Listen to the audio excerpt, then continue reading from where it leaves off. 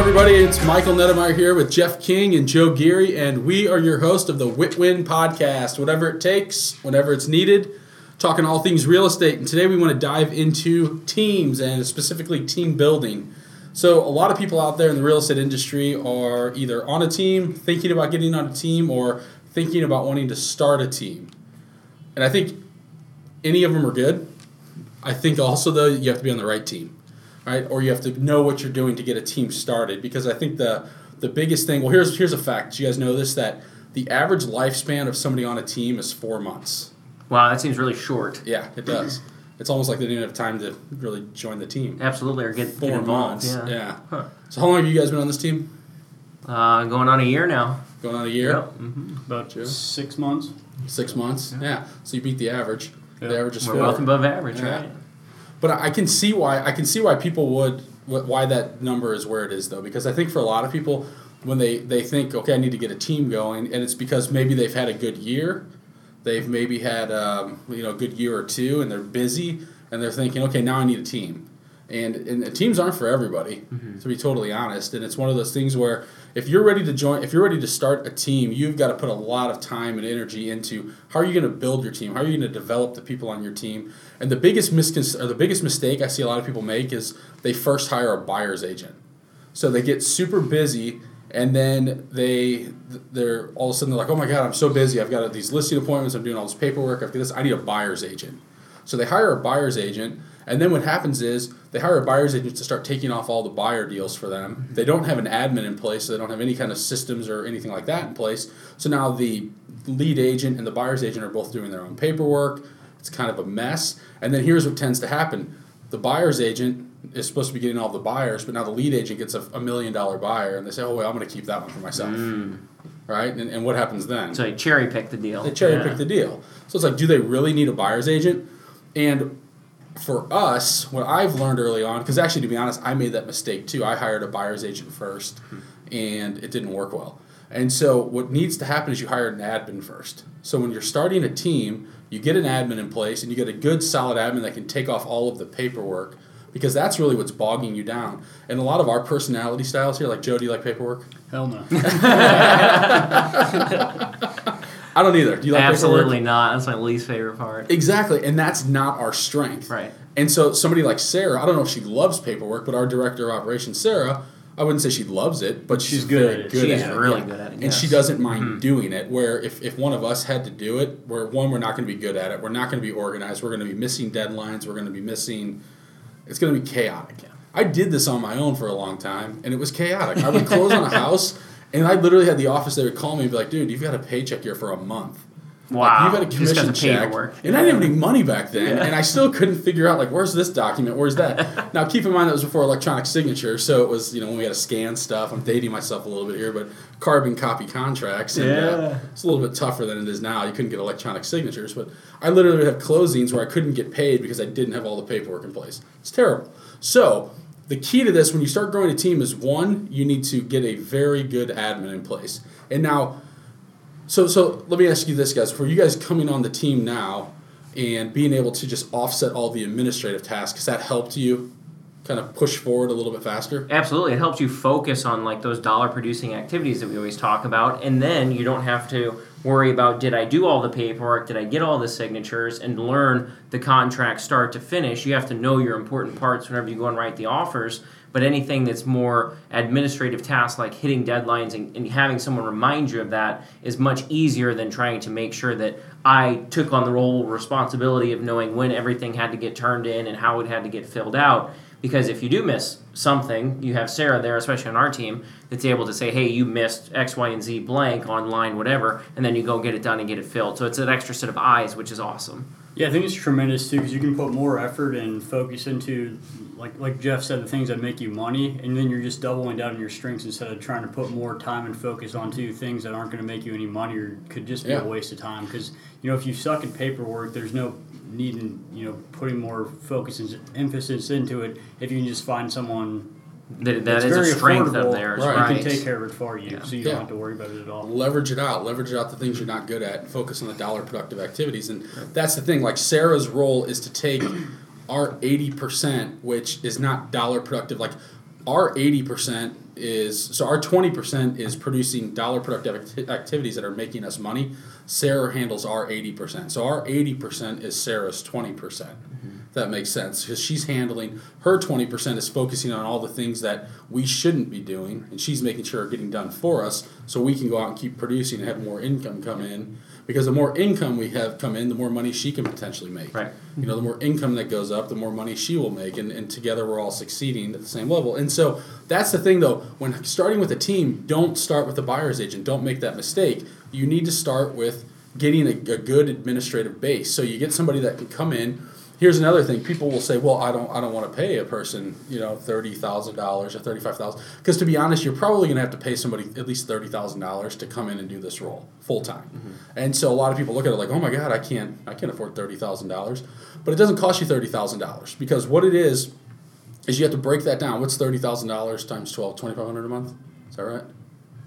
Yeah, $2,500. So it's going to cost you $2,500 to hire an admin, not $30,000. Because at 30 days, if that admin's not doing what they're supposed to be doing, you can cut that expense. You can let them go. Yeah, right? So it's not. That's one thing too. People are like, "Well, I can't afford $30,000."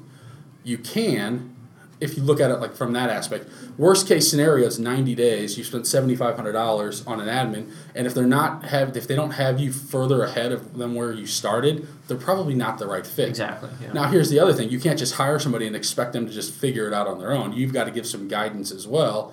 You can't just bring somebody on and be like, "Okay, here all my systems are a mess. Figure it out." I guess you can. Sarah kind of did that.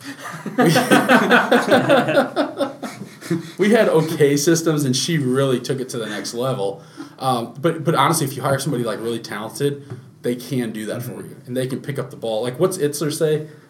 Sarah Blakely from Spanx, her husband, he always quotes her, and it's, "If no one taught you how to do your job, how would you do it?" And I love that quote, and that's something you should use for people. Look, if no one told you how to do your job, how would you do it? It's kind of a polite way of saying just figure it out. Like get in here and figure it out. Look at the whole, start looking at our systems. You probably won't know if you have a talented person within the first 30 days. It may take a little bit longer. But here are things you will know. If somebody's not showing up on time, right? That's bare minimum. Right? That's a bare minimum thing, yeah. Do they show up on time? Yeah. Do they punch out right at the end of the day? So, like, if they work till 4:30, are they leaving at 4:30? Is their stuff packed up at 4:25, and they're just waiting for it to hit 4:30 so they can leave?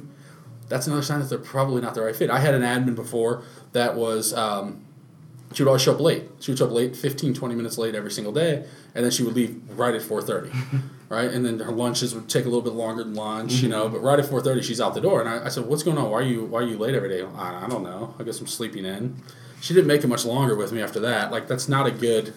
It's not a good starter impression, or it doesn't make you more effective either. So. Right. And so that's the thing. If you don't have the right admin, you need to go out and start looking for somebody. And you can't fall into this trap of they're just doing paperwork. Because that's a lot of what people think, too. Well, it's not that important. They're just doing paperwork. So I can just hire my cousin or my sister or whoever who maybe isn't that qualified. This is a person that could potentially run your entire business for you. And that's what you need to be looking for. And if you don't know how to hire people, Career Visioning with Keller Williams is actually a really good program on how to select, identify, and hire people. And then they have an ongoing, too, of how to train people as well. But that's something I would highly recommend for somebody, because you do need to put some time into this, and don't just interview the first person and be like, "Oh my God, they're 1 in 1,000, they're great." Well, if you only interviewed one person, how do you know they're 1 in 1,000? Right. I hear people all the time say, "Oh, they're a rock star." That's a term that's way overused in our industry. "Oh, they're a rock star. They're 1 in 1,000,000. Well, how many people did you interview? "Well, they're the only one." Well, how do you know they're 1 in 1,000,000? Of course, because it's better than nothing, right? Because your pool's so small. They're one of one. So I think that's really important that we hire people, like, looking at that person as not just somebody that's doing your paperwork, but somebody that could potentially run your company. Is this somebody that can grow and evolve and help you build your business? And that's the key. If now they step in and they're taking all of your systems over, and now that's not for you to have more time to just go screw around now. Right. Because that happens too. It's not to go golf more or like just go home and sit on your front porch and smoke cigars and drink bourbon, and it's not to do that. It's to now, because that happens, right? You see a lot of people where they all of a sudden your days get a little shorter, your admin's still there plugging away. I see it at the market center. You see admins still working in the team, but there's nowhere to be found. The Rainmaker or whatever they want to call them, nowhere to be found because they're out goofing around. Like, this is now for them to, you're bringing on this support to help you continue to grow your business. not to just say, oh, I've got more free time to go shop or whatever. And it's somebody in place, too, that's going to help you scale. And that's the way that I see Sarah as well, is that not only does she take the transaction one at a time, but she's also to take that one transaction. If she has 10, she can handle 10 because it starts to scale. That 10 turns into 20, turns into 40, and eventually she's going a little crazy sometimes, but she has the ability to make sure that we're scaling and not drop off at any point in time, too, which is huge for growing a team and growing the business along with it. Totally agree. I think so, too. And that's where hiring somebody, putting the investment in a full-time person is going to be far greater than hiring like a contract to close person. Because you can hire a contract to close person that's going to be like $250 a deal or $300 a deal. And I shouldn't just generalize everybody together, but we've used these people. We've tried this in the past. And my experience with it and the people we've used is that they don't really care. It's just another transaction form. They're working for 6 other agents. And you're not getting the same level of service as you would having somebody that you're directly employing. And so I think maybe that's an okay stepping stone to start getting some systems in place, but ultimately you need to find that first like true person that can become your director of operations that, like you said, they can take it all over and really run with it and provide and keep this level of service that you want. Because at the end of the day, a lot of our business is built on repeat and referral as well. And if we're not giving people good service from start to finish, people aren't going to come back. So I think that's important. Don't forget that your first hire should be an admin, not an agent, right? And then I also think when growing a team, like what are some of your I guess what are your I hate to use the word ahas, but like what's I just don't like it. But what like joining our team, what are some benefits of being a part of the team that for people out there that are maybe thinking about, should I join a team, should I not? Like, what do you guys see as a benefit in being part of a team? Yeah, biggest thing for me was structure. So knowing and understanding what to do on a daily basis. Because, you always hear this, we have to do lead gen, you have to do lead gen, you have to do lead gen. But what does that look like? Like, what does that actually look like on a day-to-day basis? Because especially in the beginning, when you don't know what you don't know going into real estate for the first time, like if you're a brand new agent or even if you've been on your own for a while and have never even looked at or considered a team, that structure in place that you're not only going through with other people around you to help support you, but then also say like, hey, we're going to do script practice at 10 o'clock. We're going to do lead gen whenever we get in the mornings. We're going to do sales training at noon. And then afterwards, go do your showings and appointments. But then also to having people to practice with. Like that was the biggest thing for me is that it's just like any other skill set. If you don't practice daily what you're supposed to be doing when it comes time to go on a listing appointment or actually get in front of someone that wants to list their home, you're going to miss. You're going to be at a huge disadvantage for the people that are going through it for the first time and not practicing. Agreed. I think a big aha for me for like joining a team is just having the culture of just everybody around you just chipping away every day at the same goal and trying to move the ship forward instead of like if you're on your own, then it's just kind of you and you don't have anybody around you when you're going through a hard time or struggling to like help support you or give you help or guidance when you're struggling. So that's a nice thing about having a team with a good culture too. You have people that are actually pushing themselves, not just being complacent. Yeah, so to say. I agree, and I think like too there are so many teams out there that we'll see that they don't have a lot of that in place. Right, and we're getting better. We're constantly we're a team that constantly wants to improve. We're never satisfied. Exactly. Yeah, and we always want to make things better and constantly thinking how can we keep adding more value to our team and to our team members. But I also think there are a lot of people that could be on teams, and that's why the average lifespan of a team member is 4 months, because they probably get promised the world, like, hey, we're going to give you this and that and this support and that, and then they join the team, and it's like, okay, I never see this person. Yeah. Like you were on a team prior to this. Yeah, and the thing is, a lot of teams paint a huge picture. They give you their vision, so to say, but they don't deliver it at all.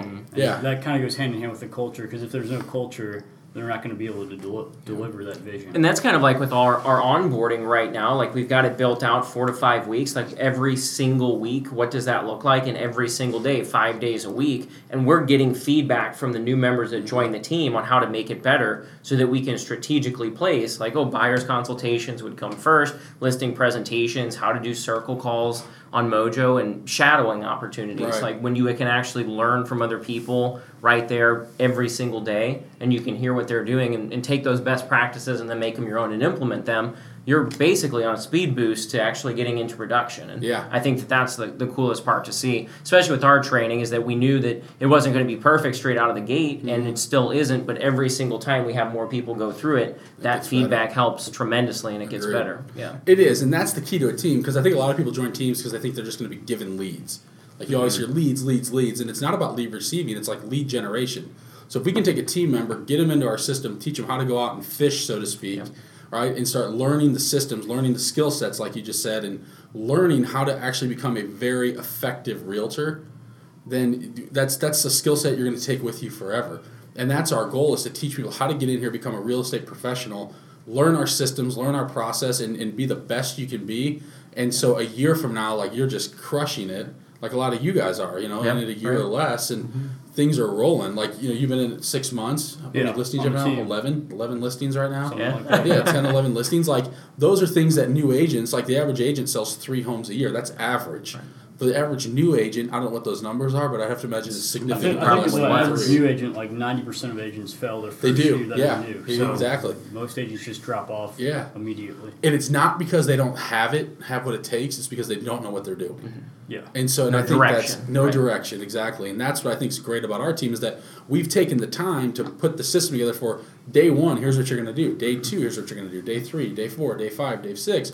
And it's starting to work. And that's one of the things, too, with a lot of teams that the mistake I made for a couple of years in a row is I hit the same production. I hit $20 million production year after year after year, because I didn't want to step back to work on this systematic type stuff in this process. And then when I finally realized that, look, I'm never going to punch through the ceiling, because I can't bring people on my team and just say, do what I do. just go, right? Yeah, it just doesn't work. You have to really pour into people and plug in. So for me, it was, okay, 1, make peace with your salary. So because that's the biggest thing that happens. Like, people start making more money. As they make more money, they spend more money. So don't spend money, invest more money in your team, take less money now, so make peace with your salary that you're going to pay yourself, and it might not be that much, but if you make $400,000 a year, you're not putting $400,000 a year in your pocket. You're going to put 60% of that's back into your business, if not more. Right. So make peace with whatever salary you decide to pay yourself. Take a step back to start putting systems and process in place so you can teach other people to do exactly what you do. Now think if you had 4 of you doing $20 million a year. 5 of you doing 10 of you, 20, 30, 40, it can just get as big as you want. And that's really what happened for us. We were up 86% in GCI and commission income in the first quarter of this year. So last year, just made a conscious decision to take a step back, start focusing on training, and started finding all of you guys throughout the year, right? And so it was putting systems and process in place, started finding guys like you that are talented individuals that can come on the team, and now you guys you've learned, and now you're picking up the ball and running with it. And then also awesome. passing those skill sets on to the next people that come in. And that's the so coolest cool. part. Exactly. Yeah. That's what's so cool, is taking the knowledge you've learned and now to be able to pass it on. So now you start developing people. Yeah. And now it's like we're developing not just real estate agents, but we're developing leaders within our team. And I think that's what's so cool. Like, and you guys sales professionals, just in general. Right. Mm-hmm. Yeah. I think it's big too, just with a team, no matter where you're starting, just to have some sort of training module, or at least some sort of training structure, so that way you're actually giving value to people that are joining your team, and you're not just saying, here's some leads, go try to sell them. Right, exactly. And that's why I really like the videos that we create too, because you can go back and re-reference those videos when you have questions on how to write contracts, how to run comps, how to do a listing presentation or buyer's consultation. But then too, not only the shadowing aspect of it, but then the role play aspect of it is, okay, we're going to set up 30 minutes on the calendar, we're going to run through this buyer's consultation, we're going to run through this listing presentation, and actually structure that into the training for the first 4 weeks too, which to have it on the calendar and say, okay, these are these, at this time we're going to dedicate practicing to this specific thing is incredible, because honestly, if you're on your own, it's really hard to practice just by yourself. Yeah, totally agreed. So to recap this, so team building, there's nothing easy about growing a team. But if you're going to do it, make a conscious decision to do it, you need to pour time every week into working on your business and not in it. So in the beginning, you need to I understand you have to keep the lights on, right? You have to keep the doors open to your business. So you need to still plug into your business and keep driving sales. At the same time, you need to start dedicating time throughout the week to work on your business. How am I developing my business, not just in it? Hire an administrative person first to offset all of your administrative tasks. The 186 tasks in a transaction, we need to focus on 6. That admin takes 180 of those off the table. Then you start, once you have that honed in, you've got that administrative person honed in, everything's going well. Now it's time to start looking for leverage, say, on the buy side. And like for us, we let everybody do both, but they have to test out. Like they have to test out of our buyer consultations. They have to shadow and test out of our listing presentation. So after you build out the administrative, that's when you start looking for hiring people to bring into your organization that you can start training and teaching them how to go out and start creating business. The other thing is keep in mind, make peace with your salary.